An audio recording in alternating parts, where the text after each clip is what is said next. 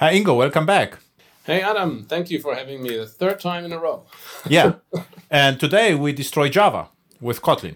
Well, I would not say that. I'm not a Kotlin fanboy. I'm not.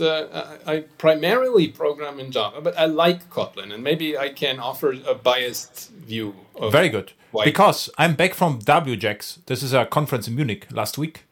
And so what I did, sometimes I do it. So I ask the attendees before my talk to ask questions. And of course, the last question was what my opinion about Kotlin. And my opinion is that Java 21 is great. And for me, I like the stuff in Kotlin, but this is not good or not good enough. It is good, but how to call it? The features are not that overwhelming that I'm willing, to leave Java and go to Kotlin. This was my answer. And after the talk, someone else came to me, also another attendee, and he told me. So he listed the features, right? And for every feature, I had an answer. So there was like Java 21 or whatever is able to do that, Java records and whatever, and coroutine. So everything was actually, and he said, yeah, but the remaining reason are collections, because the collections in Kotlin are outstanding. And the reason why he actually does Kotlin is collections. So I had no time to discuss the collections, but I said, okay, maybe, but I'm not. I think Java collections are really great. And my understanding was in Kotlin, you can reuse the stream or something like this. I had no time, to fully understand what was the advantage of that. But this was the preparation for the show last week with the Kotlin. And now I understand you do with Kotlin something what I wouldn't expect. So you are actually writing backend code in Kotlin, right? Yes, interesting about the collections. I mean, I think that would fall into the category of various things that make you more productive or nice about the language, which are not the main reasons why you would use Kotlin, because I would start with what are the cons really from my perspective to not use Kotlin, and that is basically that, like, everything about tooling, about IDE support, is worse than in Java. So that you have not the same experience. Like if you work even in IntelliJ IDEA, then the experience when programming Java is the best. When you program in Kotlin, it's slightly worse. Some things don't really work that way. It's not as polished, and so on. Even though those are the creators of Kotlin, the gap is getting smaller. It used to be a lot bigger, but still, Java has the best tooling, and also in terms of like when you use libraries, your build, everything will be smoother if you do it in Java than in Kotlin. So that's a big con. And of course, if you have a project, then everybody on a JVM team knows Java, and not everybody knows Kotlin. So that's really a con for using a different language.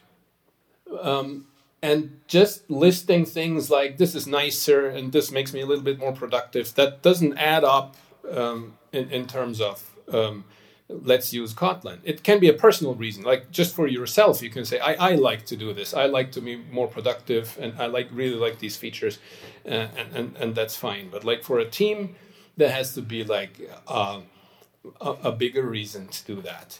And what I see like in Kotlin is like three big things. The first thing is nullability. So Kotlin has non-null types by default. And this nullability stuff is really big. It's like having static typing versus dynamic typing in a sense, because like your program tells you things about nullability, and gives you safety guarantees that are really important for writing safe programs. That's something that we will maybe get in Java. Like with Valhalla, they're discussing things like that and so on. That's very interesting right now. So that is maybe something that's going away. That is the first thing. We can also discuss about that.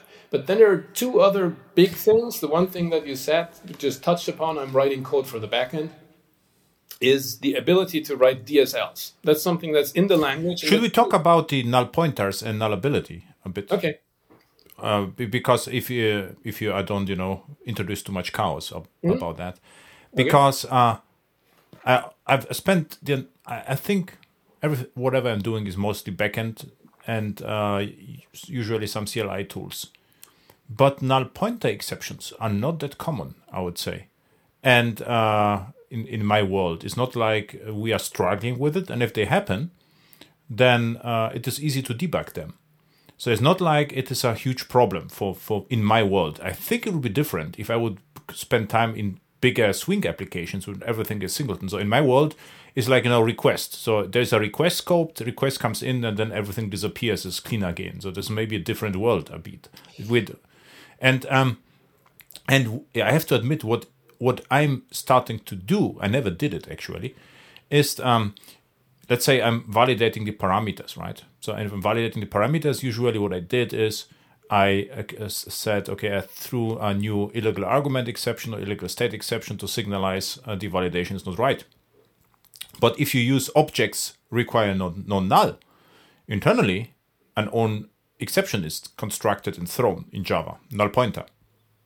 So actually the Java throws the null pointer if something is not coming in, right? But a step further, if you do nothing, and you just say string dot whatever, what is it, length or size, and you get a null pointer, then you get the best possible experience in Java, because then how it's called, the JAP, you get the advantage of having a nicer errors, so you will exactly see in which line it happened. But if you throw your own exception in this particular case, so you will have to provide a nicer stack trace. So what I'm saying is, it is nicer, but it's not like null pointer exceptions are my biggest problem in backend. Or actually, it's not problem at all. Right. I mean, it's a little bit like static typing. You can get proponents of dynamic languages. We say like the typing stuff and the casting is not a problem, really, because I do this in a very disciplined way, and I always think about things very clearly, and I write this down, and I have these advantages also because I don't have the static typing. And so in a sense, it's like this, it's this guarantee about the state of the program, about what you're doing, that frees you from thinking about things and being disciplined about things in a certain way. And it makes a real difference. Like when you try it and write some piece of logic, it sort of becomes evident that this is a great tool. And I mean, like the Java designers talked about this. This is $1 billion mistake to allow null for types and so on. And they will do something about that. And I'm pretty sure, because it's very successful in the Kotlin world, and they're constantly looking at Kotlin like it's a little bit like a lab where they can see whether things work out, whether things are a good idea or not so a good idea, and then they can think about it and come up with something that fits into the Java language. And I think that's a very fruitful symbiosis here between the Kotlin and the Java languages, because like they're both on the JVM, they're very close, they're interoperable.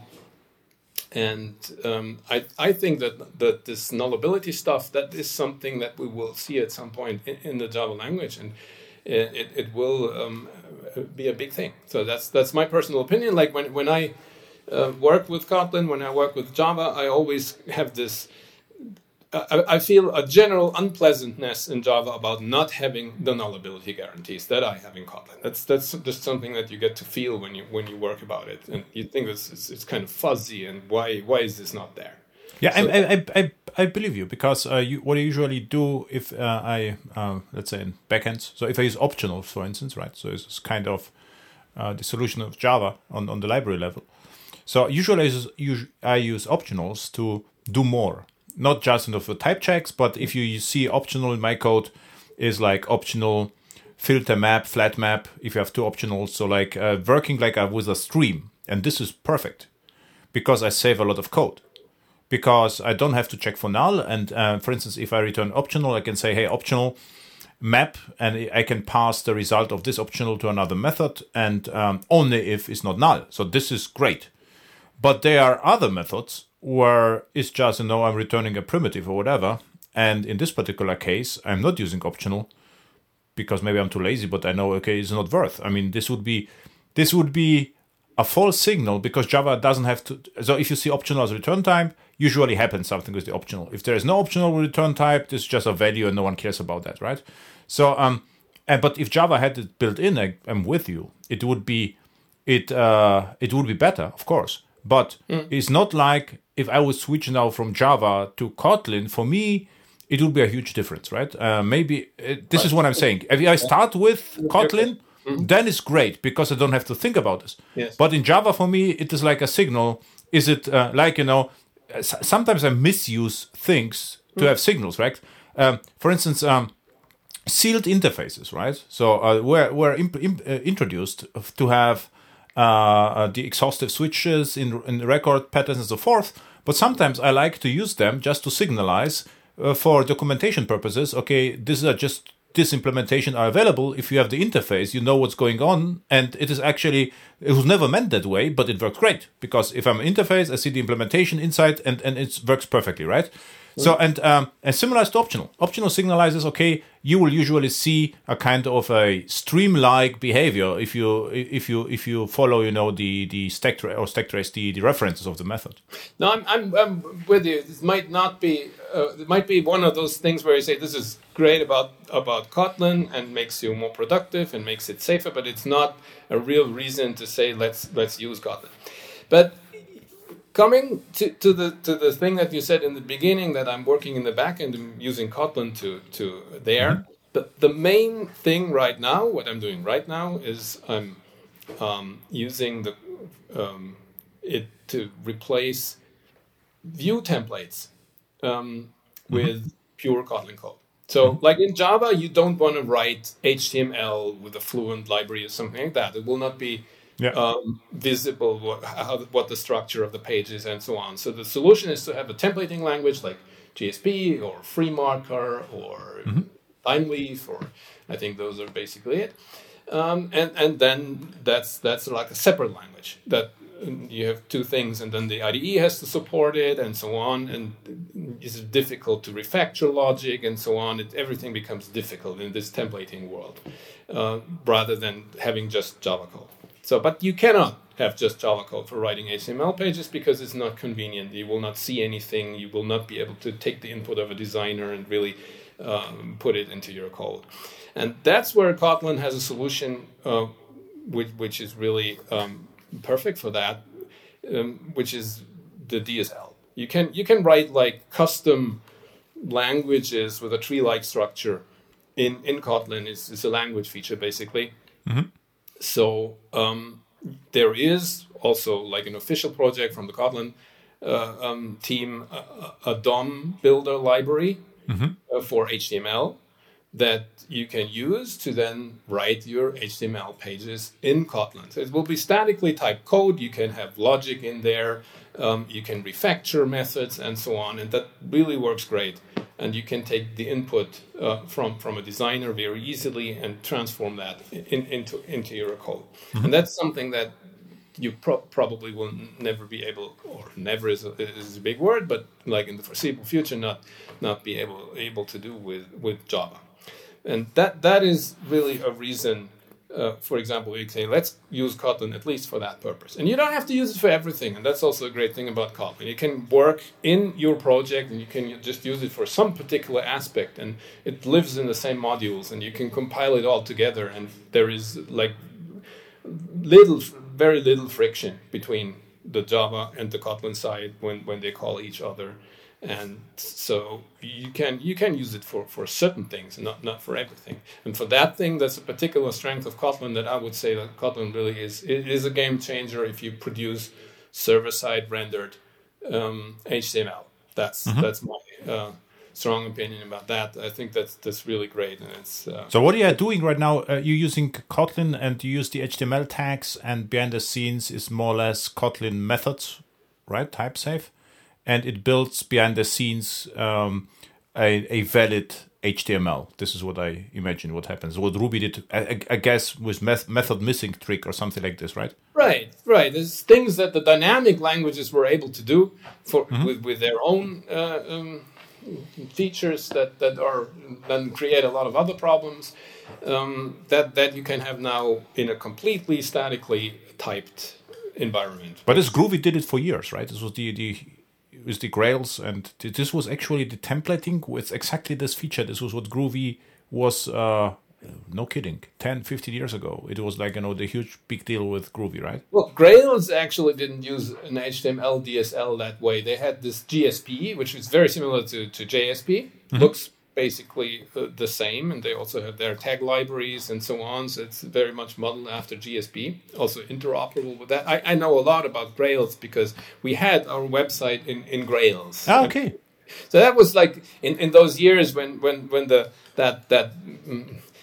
the dynamic language bandwagon, and we thought, let's maybe, because before that we had a PHP website, and then we said it has to run on the JVM, but which option should we choose? And we chose Grails and with Groovy, and that was there were lots of problems, and we really didn't like it, but we invested a lot of it, and we had a long time. What problems do you have? Because I'm really curious, because I use Groovy a bit. But it was the same argumentation, why I'm not using Groovy, right? So this was, I always ask about that, and I still use Java. And what I know is with the method missing and and they try to replicate what Ruby did with the type safe parsers kind of, and the entire trick was Groovy assumed that there was a method like a tag, and there was no method. But if you pass, what's missing to a generic method error handler, basically, they were able to reconstruct everything in memory, more or less. Exactly. So which problems you had with Grace? I'm just curious. We can talk about it because I think, with Grace.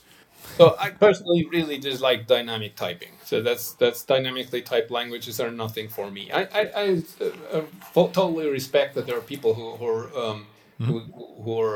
like that, who are productive in that environment, who want to live in such an environment, but I don't. I think that's everything's wrong about dynamic typing for me when I use it. There is no IDE support, there is no code completion, or at least not a reliable code completion. It's something that the IDE can guess somehow and so on. So that's a world where you have no arms or legs or something. That is really, I think it's a terrible situation, really, and you have to get into a statically typed, or I have to get into a statically typed environment. And also, it was like, I'm also a Gradle user, and I really disliked it all the time until they had the Kotlin DSL. Now they have the Kotlin DSL. Now it's statically typed. Now it's bearable to write Gradle scripts. I think it was terrible before that. You had no access to what is behind the scenes, as you said, with the method missing stuff, and it's just happening magically inside somewhere. You cannot navigate to the source code, and it's important to have the kind of help that the IDE can give you, and you know what this method does. So there should be no magic, really, in a program. That's what I like about this. So yes, that's I come from that background, and I mean, if you remember, there used to be a time when everybody was talking about what is going to replace Java. Exactly. Java.next. I mean, there was even an acronym for it, and everybody was looking for what's it going to be. Is it going to be Scala? Is it going to be Groovy? And the answer was already clear. I mean, I think at that point you looked at the language and said, no, that's not going to be. Then even more exotic stuff like Clojure or things like that. And but there still was this idea that Java has to go. There has to be something else. There has to be like a version 2 of main language on the JVM. What, the best argument, but I was really a little bit afraid of it. They say Java will die because Scala comes with native support for XML. And what I knew back then, that lots of my clients, they used ESBs and SOAP, right? And I say, if they notice that, right, and they build the first ESB in Scala with XML, this could actually be somehow powerful argument. I didn't like XML at all. I tried now to completely ignore it, and but it's better than YAML. But still, back then it was overused, and now this was actually, I think even Sun, still Sun was a little bit under pressure because they also try to justify why Java doesn't support natively XML. And I would say if you would support natively XML, now we would be in trouble. How to get rid of it, right? But this was like one of the arguments where everyone had to justify why Java doesn't have and language level support for XML. And Scala somehow had, I forgot what they did, but they had XML native support, no? But the way you have to do it is like Kotlin does it, with this DSL stuff, which is totally generic, and you can use it for your own purposes. Like when you program in Kotlin, you can program these little DSLs. You can make them up on the fly. It's very easy. So you have your own kind of builder thing where you can build a tree-like structure of stuff that is statically typed, and at each level you have various options, and you get them in code completion.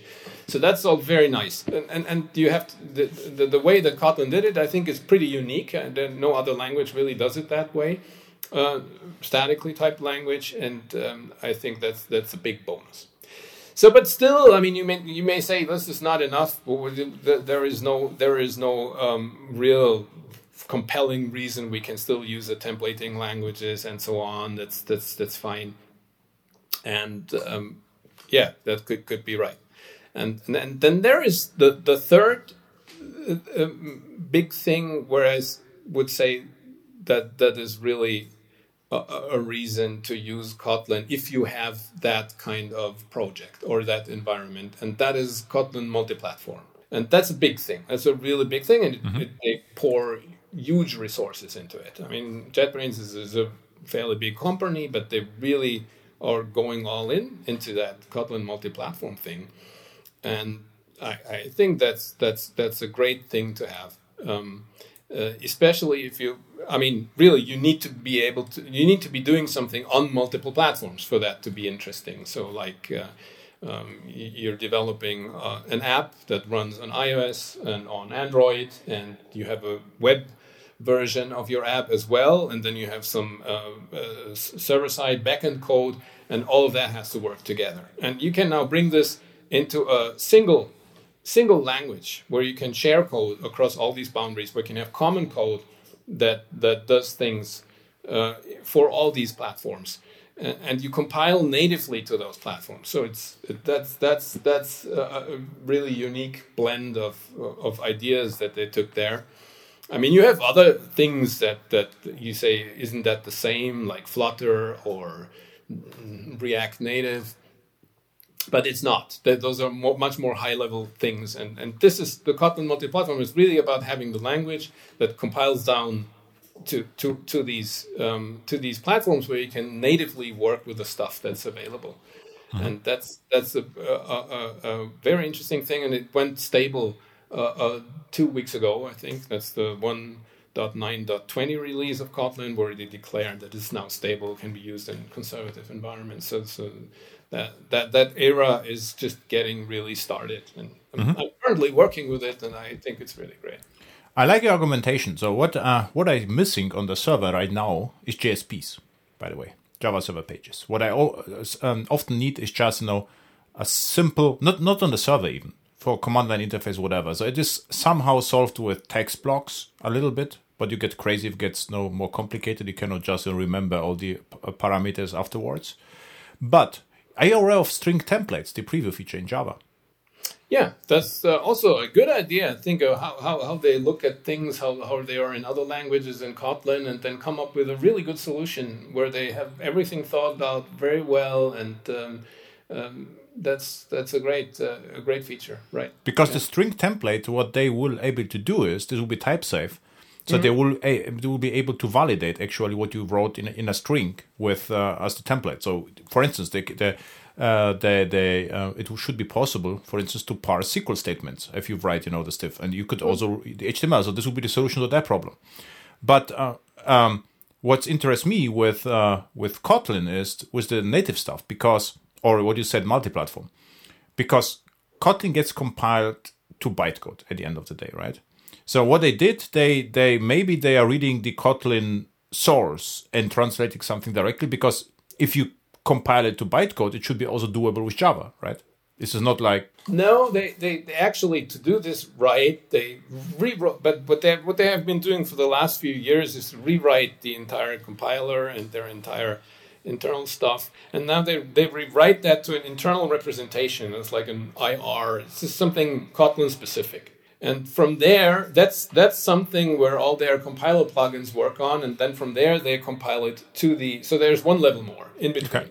They don't compile the bytecode and then to the native stuff. They compile to their internal representation, and from there it goes into the backend. Mm-hmm. So that's different. So you could not like compile something with Java and then leverage the Kotlin compiler to produce native code. That would not work. Okay, so the first time I'm with you, because now we are no talking about Java, we're talking about Kotlin with complete parallel stack to Java, right? It's like because there's nothing to do with JVM anymore in this particular case. Right. The Kotlin language is not tied to the JVM. It's you have this specification which is completely standalone, and you can, when you have a Kotlin multi-platform project, you have these modules that are called common modules, which where you don't have any environment basically. So you just have pure code. So you can do like validation logic or stuff like that, or there is some stuff. They have a standard library. There's strings and even some kind of I/O. You can have like things like a byte buffer,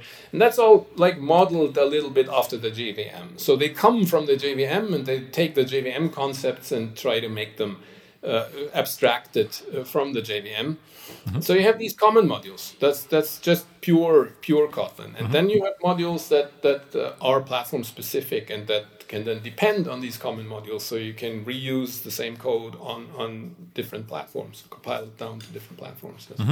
So what it means is, would it be possible technically to run Kotlin natively? Let's say I target Mac environment, and I would write with Kotlin a hello world, just to show something in my terminal, without any JVM installed, which has nothing to do with JVM. So I can just download Kotlin and natively compile it to Mac without any association with JVM OpenJDK, or I still have to have JVM and then Kotlin. No? Yeah, you can. I mean, the Kotlin compiler is a JVM product. So the compiler is written is a JVM thing. But like the output, when you compile something natively for Mac OS or for Windows natively, it will be just a native executable. It will not but this is like Graal, right? Graal VM is written in JVM, but the output is in native, right? So yes. So there's still Java. What I'm saying is but I can download the Kotlin compiler, which is written in Java, but we can hide it, but I don't have to have JDK installed. So I don't have to have Java 21 or Java 7. This is the difference is with Kotlin, you would be writing a native program. You would be writing a program that is a native, that's not using the JVM libraries. It would have to use the native functions that are available on the OS. That's the difference. It would be really native. So the only link to Java is the compiler, which can be hidden. It's just they decided to use Java back then to write the compiler, but they could write it with Kotlin right now. Right, would be possible, or in C, let's say they could write they could use rewrite everything in Kotlin native, but that wouldn't make any sense because everything would be harder. Like doing things natively is a lot harder than doing things on the JVM. So it's better to be on the JVM for complex solutions, because that's the best solution that there is. Things do not become faster. Like if you use Kotlin native, everything will be slower than having a JVM program in a sense, because the JVM is super optimized. There's all the library and so on. So that is not really the idea. And I think the main thing for them to compile native code, the main idea is to be able to work on the mobile platforms, really, like on Android and on iOS, where it has to be native. You can't you don't have a JVM there.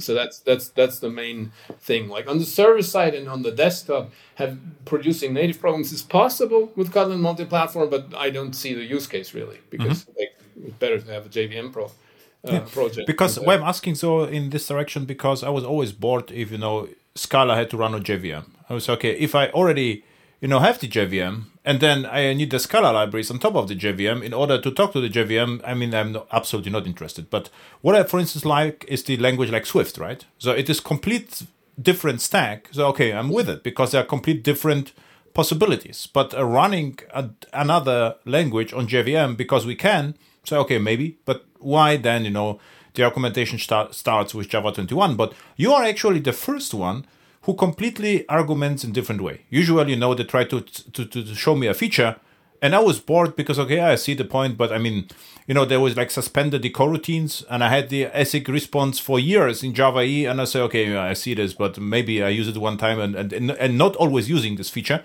A similar feature is not the same, of course. What interests me in Kotlin is this one killer feature where I think it could take off, and this is Wasm. What Kotlin can do, and this is, I think, the biggest, I would say, danger to Java is because Kotlin can translate Kotlin code to a WebAssembly. And WebAssembly becomes interesting because Docker is looking at WebAssembly, whether they can run, WebAssembly natively on Docker. Kubernetes is then all the edge computing devices are looking at WebAssembly. And WebAssembly is a little bit pity because for me it's nothing else than bytecode. But regardless, the Java bytecode is not, I would say, people associate Java with, I don't know what, with old AWT, which looks terrible, right? And therefore it is no more that hot as it was before. And they try to always, to reinvent Java, which is similar, but it's not called Java. And this is WebAssembly to me.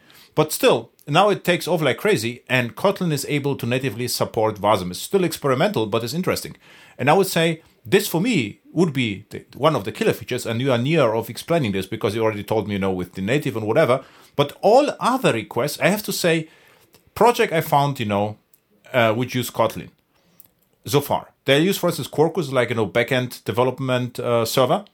So, and they use Kotlin, and I look at the code, and there was almost no difference. It was different to Java, but I couldn't understand what is, the advantage of doing so. Because in Java, it is not, I don't know, JAX-ORS and stuff like that, the add path and get. So if you write it in Java, it's almost no code, right? You have a method, returns JSON object, and it get. And with Kotlin, it was almost identical. I was okay, the syntax is different, but what is the advantage?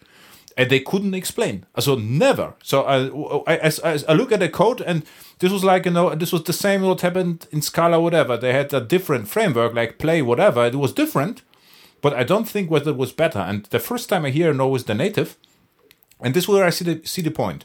If they are able to transpile Kotlin to this intermediate representation, IR, and then they have tooling, to distribute to different platforms, they can actually be better than Java because they don't have the limitations with backward compatibility, whatever. They can do whatever they like. And because JetBrains is capable company, I mean, they have, the meta programming environment in JetBrains? Yes, the MPS. MPS, exactly. So they were for 15 years with MPS. They could do, DSLs, code generators. So they are, I would say, the most capable engineers for building platforms right now. This is my opinion about them. So I think with the IR thing, they can be really capable, right? And Android, for instance, to my understanding is that Kotlin is the system language on Android. So the Android Studio, everything now, the way to go is Kotlin. And if they don't have Kotlin, they have to fall back to Java 8, I think. So Java 11 is still not there. And Kotlin solves all of the problem. So I see the point on Android. And I always ask myself, what when Google says, okay, we don't like Java at all, and we have another, a native language for the Android, and then Kotlin dies on Android, would it be still that popular? This is the interesting part, right? So this would interest me. What if Google says, we don't like Android Kotlin anymore because it's somehow associated with JVM? And we would like to use the Fuchsia, or whatever called the operating system, with the language what I forgot, probably Dart, I would say. Dart, Dart, and then it's over with Kotlin on Android. So now the interesting point is, will Kotlin be still as popular as it is right now? So strategic question, right? Right. I mean, of course, a lot of the Kotlin popularity and the developer base is in Android, but I think this is like not. It's not overwhelming. There is a large portion of developers who are using it on the server side as well. Mm-hmm. And the multi-platform stuff is just getting started. I think that's Okay. not yet a main thing. And if you think about, it's very interesting if you think about like other systems which are similar. And the other system which is very similar is the idea that you take JavaScript, which runs on the browser, and then also run it on the server to have this common multi-platform thing where you can shift code around. And I think it was Netflix, or they pushed that and developed that because that was important for them to have this flexibility of doing sometimes things on the server or sometimes in the client or in both of them together in a hybrid way, and that is the solution that comes from the front end and goes to the back end. And with Kotlin, it's the other way around. You say you have something that comes from the server side and pushes into the front end, and so to have this unified environment. And it goes even further then, because like it's not, or originates from the browser and is not so much tied to these concepts, and then can push into all the platforms natively. So, but I think that's those are the two main multi-platform things. Is the one is where you learn TypeScript and then can write on the browser and write on the back end, and the other thing is where you write Kotlin and can also do the same thing with a focus on the server side and not so much on the front end side. And those are the two main things. And the TypeScript, Node.js, that's already very well developed, and there are lots of developers like who work in this full stack environment in that way. And with Kotlin multi-platform, just getting started, and we'll have to see how much mind share that will get, and how many people will jump onto that train. And I think that could become like a defining feature for Kotlin. Also with the things that are coming, like they're developing something that I also find very interesting, which is a new cross-platform UI toolkit. Mm-hmm.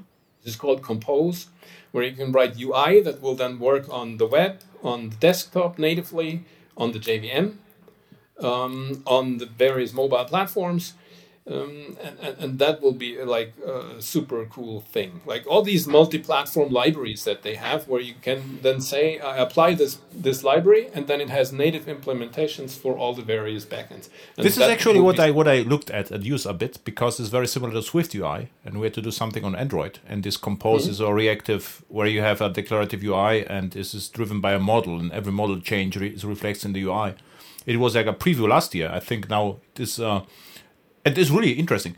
So, what interests me? What is the commercial interest? I think the commercial interest is that the IntelliJ or the JetBrains tooling is used more, right? So this. But of course, at the end of the day, you will have to use one of their tools. I mean, of course, you can use something else, but it will be a lot worse. So yeah, this is why I tried Kotlin with Visual Studio Code, and it was not that good, I would say. No, you wouldn't do that, really. Yeah. So you have to use one of their tools. Actually, now there will be, I think, really two options, because either you use the IntelliJ or the new one, the Fleet. You tried that, the Fleet? Yeah. I tried that, but I have to say, it was... The experience right now was not good, because whatever I tried to do, it downloaded first, whatever to need to download. And in the end, it was significantly worse than IntelliJ, but even worse than Visual Studio Code. So this is right now. But and what also I'm really interesting with the Fleet is they are competing with Visual Studio Code. And sure, Visual Studio Code is huge. So I have to say everyone uses Visual Studio Code except a few Java developers use IntelliJ, right? So you shouldn't underestimate the Python, JavaScript in the entire ecosystem. This is a huge ecosystem, and Microsoft pushes like crazy. Everyone who uses GitHub uses basically Visual Studio Code. So I'm interested in what happens to Fleet, because if Fleet looks too similar to Visual Studio Code, this is a little bit my problem, right? So IntelliJ is okay because it's different, and I would just push for it because it's like expert tool. But the Fleet, I don't know whether it's the right direction, to compete with something which is that similar, right? I don't know either, really. I have no opinion on. You tried that with Fleet? Yeah, but still, I mean, I would not use it. I would use. Yeah, exactly. That's my tool. That's my environment, and I think I don't see the advantage really. Yeah, exactly. The Fleet style environment, but still, they're pushing it for it hard. I think that's not something that they will give up on, and they already have things like they want to have this Kotlin multi-platform thing in Fleet. Okay, that would be one of the things that they want there as a big feature.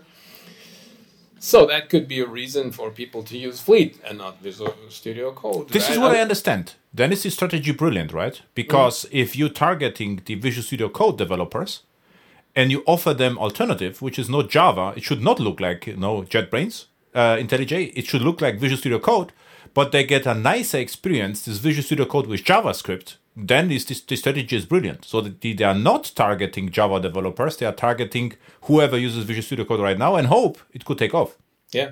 Yeah, this makes absolute sense because I say, yeah. Interesting. So what is actually your reason now to use Kotlin? Just to have a type-safe HTML?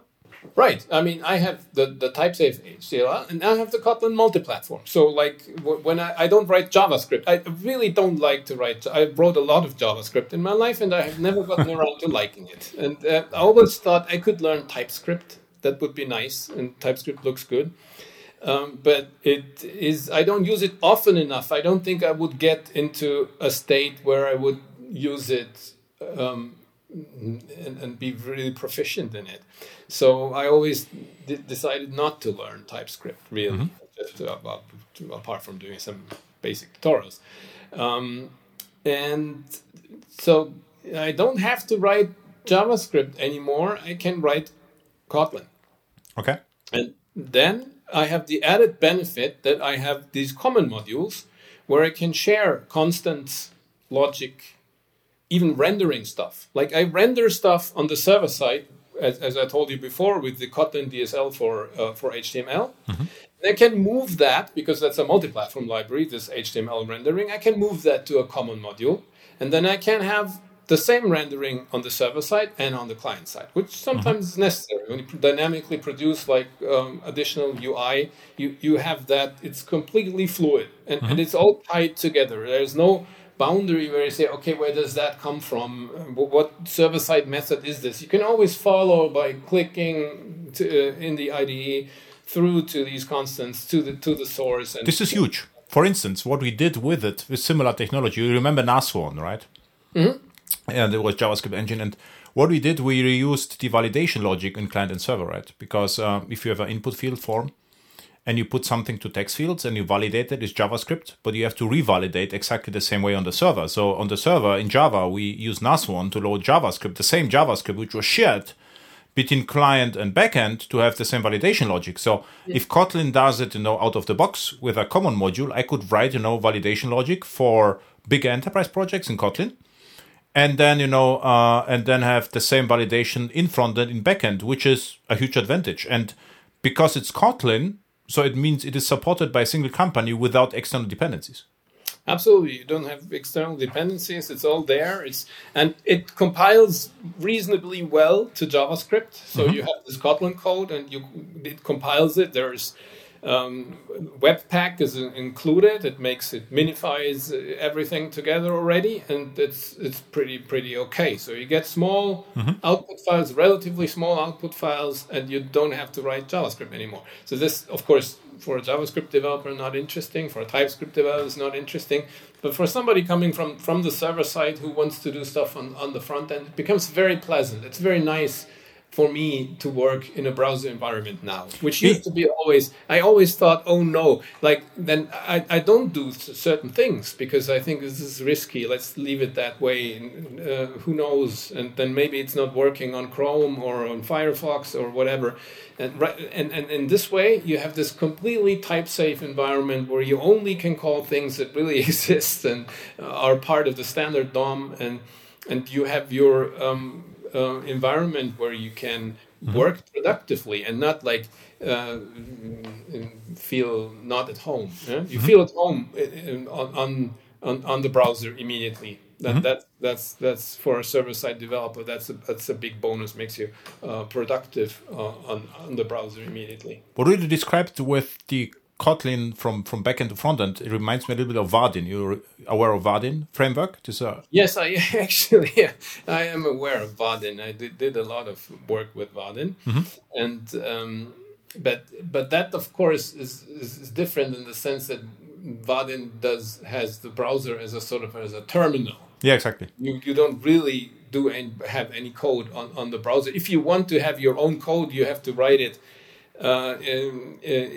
it used to be in Vaadin 8, and before it used to be GWT, so you had to write it in Java. GWT, which has a steep learning curve. You have to learn about GWT. And it's slow for compilation. That is not good. Mm-hmm. It takes a very long time to compile stuff for GWT and debugging and so on. Everything is harder. And the new Vaadin uses TypeScript in the current version. You write client-side stuff in TypeScript, and they have now this hybrid business model where they sell components to JavaScript developers, and they still have this terminal type. Everything is on the server side, and you don't really know anything about the browser, and you have just our own API. You make a button and then add a click listener to it, the swing type exactly. thing, and so on. Yeah, but that's good for some. But it's similar. Just what if conceptual is is like a remote control. Yeah, the browser is remote controlled by the server more or less, and you have a single module there in Vaadin. You have just one thing. There's not multiple. There is no boundary between layers really. Yeah. That makes it even more abstracted, which makes you more productive. But once you need to break out of this model and do things, then it becomes a lot harder. And then you have a lot harder problems to solve that you would otherwise be able to do very easily. And with this Kotlin multi-platform, you have the boundaries. The boundaries are there. You have the back end, you have the front end, just like it is really in the real world. But you have the single language that can bridge these boundaries. Like, for example, you have a multi-platform library that's called Kotlin serialization. They have this serialization in Kotlin where you can then serialize stuff, a complete graph of like Kotlin objects on the JVM, serialize them to JSON, and deserialize them on the backend. And it's all transparent. I mean, that's things where you could use other frameworks to generate stuff for you, like JHipster or so on. But it introduces a lot of other complexities. Here, you just have the single language. You serialize it through. It comes out on the other hand. The classes are in the common module. They're available both on the server side, on the client side, and makes it very easy. So you have three projects, right? You have a front-end projects, common, and backend, and three modules, Gradle modules or whatever. Right. So the way it works in Kotlin multi-platform is really that in a single module you can have these multiple source sets that live in the same, and you have to use Gradle. I mean, if there is no Maven thing, it's a Gradle thing. Yeah. Which is okay because in Android is mostly Gradle. I mean, this is where it comes from. Yes, that comes also from that direction. But then you basically apply the Kotlin multi-platform project, and then you declare your source sets. You say, I have JVM, I have JS, I have WASM, I have Android, I have iOS, and you could have different architectures and so on. So you get this tree of source sets with common source sets in this ancestor hierarchy where you could place the common code, and then it gets compiled down to the actual leaf platforms. But it can all be in a single project, so it's pretty easy to set up, and the dependencies are there automatically. So like the JS part and the JVM part would automatically see the common code. Mm-hmm. But the Kotlin front end is automatically transpiled to JavaScript, right?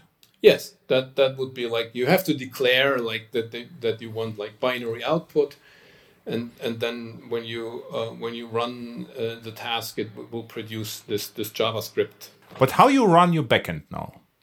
So I mean, you start just Kotlin main, or what happens on the server for your string for HTML templates? Oh, let's say you have a Spring Boot application. In your case, you are using Spring Boot. Yeah, in the Spring Boot application, when you have the controller, like in MVC, not in traditional MVC, you have a controller, and what you would do, like before, you would return the name of the view. Mm-hmm. So that Spring then could find the view and pass the model into it to produce the output. And right now you would just like directly, with a direct invocation, invoke your own code. You can put it somewhere else, call it a view, and then render this as a string and return it as a string or as a response entity of string.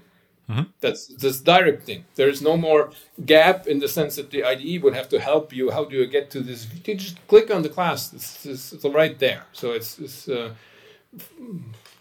direct thing. Because in my world, everyone uses Quarkus with Kotlin. It's also very good Kotlin support. It's similar to Spring Boot with JAX-RS.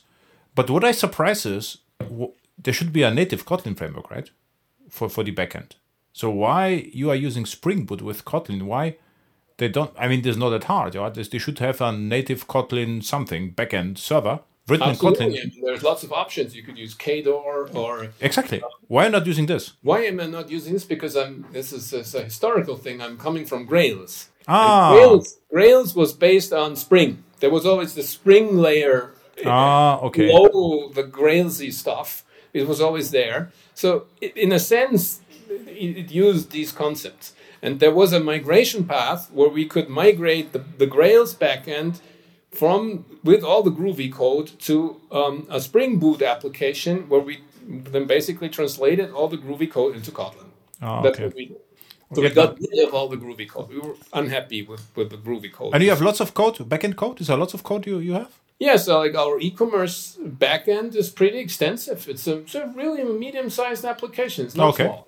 We do lots of things, and we do all of it by ourselves. And it's important for us also, like as a profiler vendor, it's important for us to do server-side development ourselves. We have to, because that's like most of our customers are doing server-side development, so we have to do a little bit of that ourselves as well with databases and stuff like that. And so we always did that. So that was the reason. We came from the Grails world, and there was a migration path into Spring Boot. And Spring Boot is something that we will naturally also choose to say that this is like the most important of these technologies in the sense that most people use it. What interests me is if you run Kotlin, let's say, on Spring Boot, or you use Spring Boot without Kotlin, and you fire up the JProfiler, is there any difference? So is there any performance impact in both directions using Kotlin? Maybe not, right? This is depending on which APIs you are calling. It would be more interesting to have a native Kotlin application, right, and profile this. So well, that you would have to have a native profile then. This is in the sense that Kotlin from Kotlin code, it produces bytecode that is similarly efficient than what the Java compiler produces from Java code. I mean, there's some language features that have to be where the compiler has to add like this syntactic structures, has to generate some code and so on, and could be a little more code than you would get if you write something in Java, a little more bytecode. But generally, there is no performance problem, or the performance is equal with Kotlin code compared to Java code. That's not the thing. And if you profile it, for example, then of course it's a little worse than writing Java code, because the Kotlin compiler will add more synthetic methods and stuff like that than the Java compiler does, because it's language features which are more complex in a sense and have to be implemented in some way. So like analyzing stack traces from a Kotlin program is a little worse than analyzing it from a Java application, but it's still okay. I mean, like when you look at other languages that are on the JVM, then it's excellent. So you can still have a reasonably close. The JVM execution is reasonably close to what you write in your source code, and so the profiler it's a good experience if you profile Kotlin code, as opposed to profiling Groovy code, for example, which is not a good experience. And do you have any additional Kotlin support in JProfiler, or is it just stock, or you think about features you could build into JProfiler right now, or? Well, I mean, what we really display, what we do have, of course, we have a big specific Kotlin feature, which is support for Kotlin coroutines. So what you want there is to get a single call tree, because it's like running on a lot of threads and you just get snippets here and there. You don't get hotspots in a meaningful way in such a system like with coroutines. And the profiler has to do that, has to be able to understand. And that's actually a big feature. It took us a long time to get this done. So you can like go to the call tree and say inline all the asynchronous executions, and then we'll build a call tree that is understandable, where you can see the points where control was yielded and so on. You have this unified view. This is a call tree analysis. So if you go into JProfiler, you say analyze, and then there is this inline async executions, and that has support for Kotlin coroutines, among other stuff like executors, for example. Java executors could do the same thing, where you could just push the execution to other threads and have it fragmented in the same way. But Kotlin coroutines is supported. And then, of course, we support the source code navigation into the IDE. That's an extensive thing where you have you see something in the call tree and say, show me that in the IDE. Then the JProfiler plugin in the IDE, in IntelliJ IDEA, has to understand how to find the actual location in the source code. So we do that as well. What I wanted to ask, just thought about the support for Kotlin inside the your JProfiler, and what I also thought immediately is about stuff like virtual threads, for instance. So if let's say the JVM pushes forward, so we have JDK 21, 22, 23. This could be a bit of danger if the features start to overlap, right? So if, let's say, Kotlin uses feature which is not compatible with Java standard, right? They cannot use it natively anymore because they implement it a little bit differently. But I think that the Kotlin engineers are following Java closely, maybe even work together with Oracle. And not that happens, because I think it happened in the past several times with Scala and other languages where Scala invented something and it was a little bit different in Java then, right? So, yeah. Yeah, it is, of course, like with the coroutine stuff, that is something. But I think they will just leverage the virtual threads in the futures. And so what we have a big surprise now to listeners. So what you were able to do is to set up a coupon code, right, for the listeners, so they get JProfiler for a special price, especially, if for all Kotlin friends as well. So not only for Java developers, right? Yeah, that's right. Yeah, that's so until the 1st of December, we have here for the listeners of this podcast a special coupon code, and you can enter that on the website, and you get a 50% discount on all products. And the coupon code, I chose one which is easy to remember and to understand here, and it's just Java 2023. So Java, not Kotlin, right, for the listeners? I chose Java, not Kotlin. Java 2023. It doesn't matter if it's capitalized or lowercase.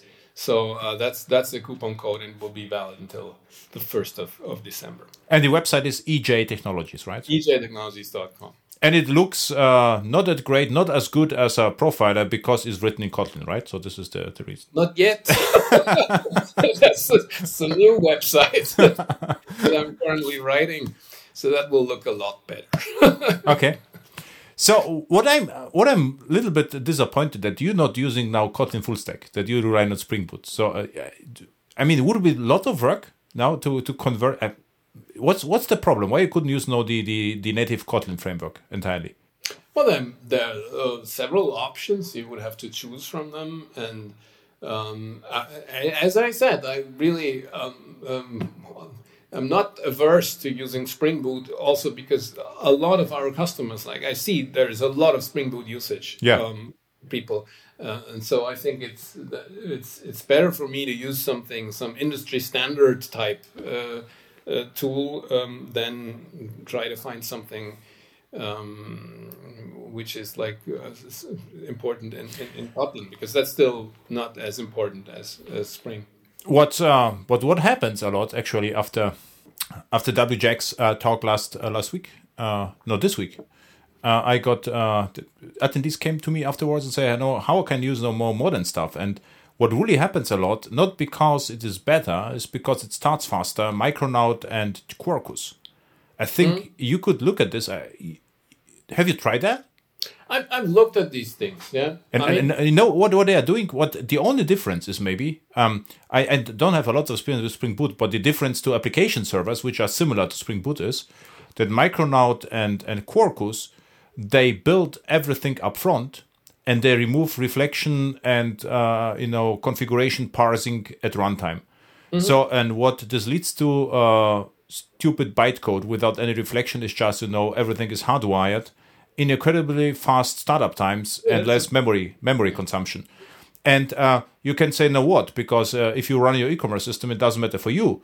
But what happens in my projects, we are more or less forced to use Micronaut or Quarkus, because if it starts faster, my clients pay less. If you are in the cloud and you write serverless applications, the memory and this is why I do Quarkus everywhere. And Micronaut I could use. You would like Micronaut better because Micronaut is more compatible with Spring Boot, and Quarkus comes from my direction, from Java EE and J2E.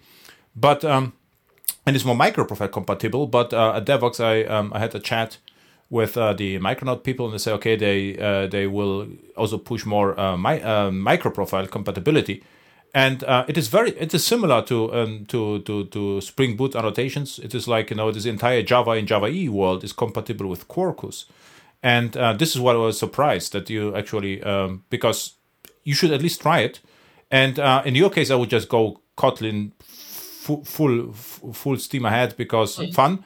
But Quarkus and Micronaut, at least try one module. I would say for you would be both, because actually the ecosystem of Quarkus and Micronaut is huge. I maybe after the recording I can tell you what happens really. So it is really big projects are developing right now just because of cost savings. This is the only reason. It's not like this is better or worse. No one cares about better or not. It starts faster, consumes less memory. Period. And now with the Lieferketten KSG Gesetz. And CO2 consumption becomes also more and more important. So it is. It could be interesting to you. I'm just saying, right? Yeah, and these things are very interesting for me. Everything we constantly look at all sorts of technologies. Also, because we have to be able to deliver a good experience with the profile. So we have to be proficient in a lot of these technologies, and they're really very interesting. In terms of I could use other things for my backend, but of course there's always a migratory cost that is substantial. That's for an existing project. But if I do something for me, right? So for myself, I also have my server and my infrastructure. I experiment a bit more, and I'm willing to push forward. Also, it makes no sense from the commercial perspective just to try new things and learn things. On my client's side, I'm more conservative, but for boring projects on my server, I'm a bit more crazy. But yeah, it was actually nice.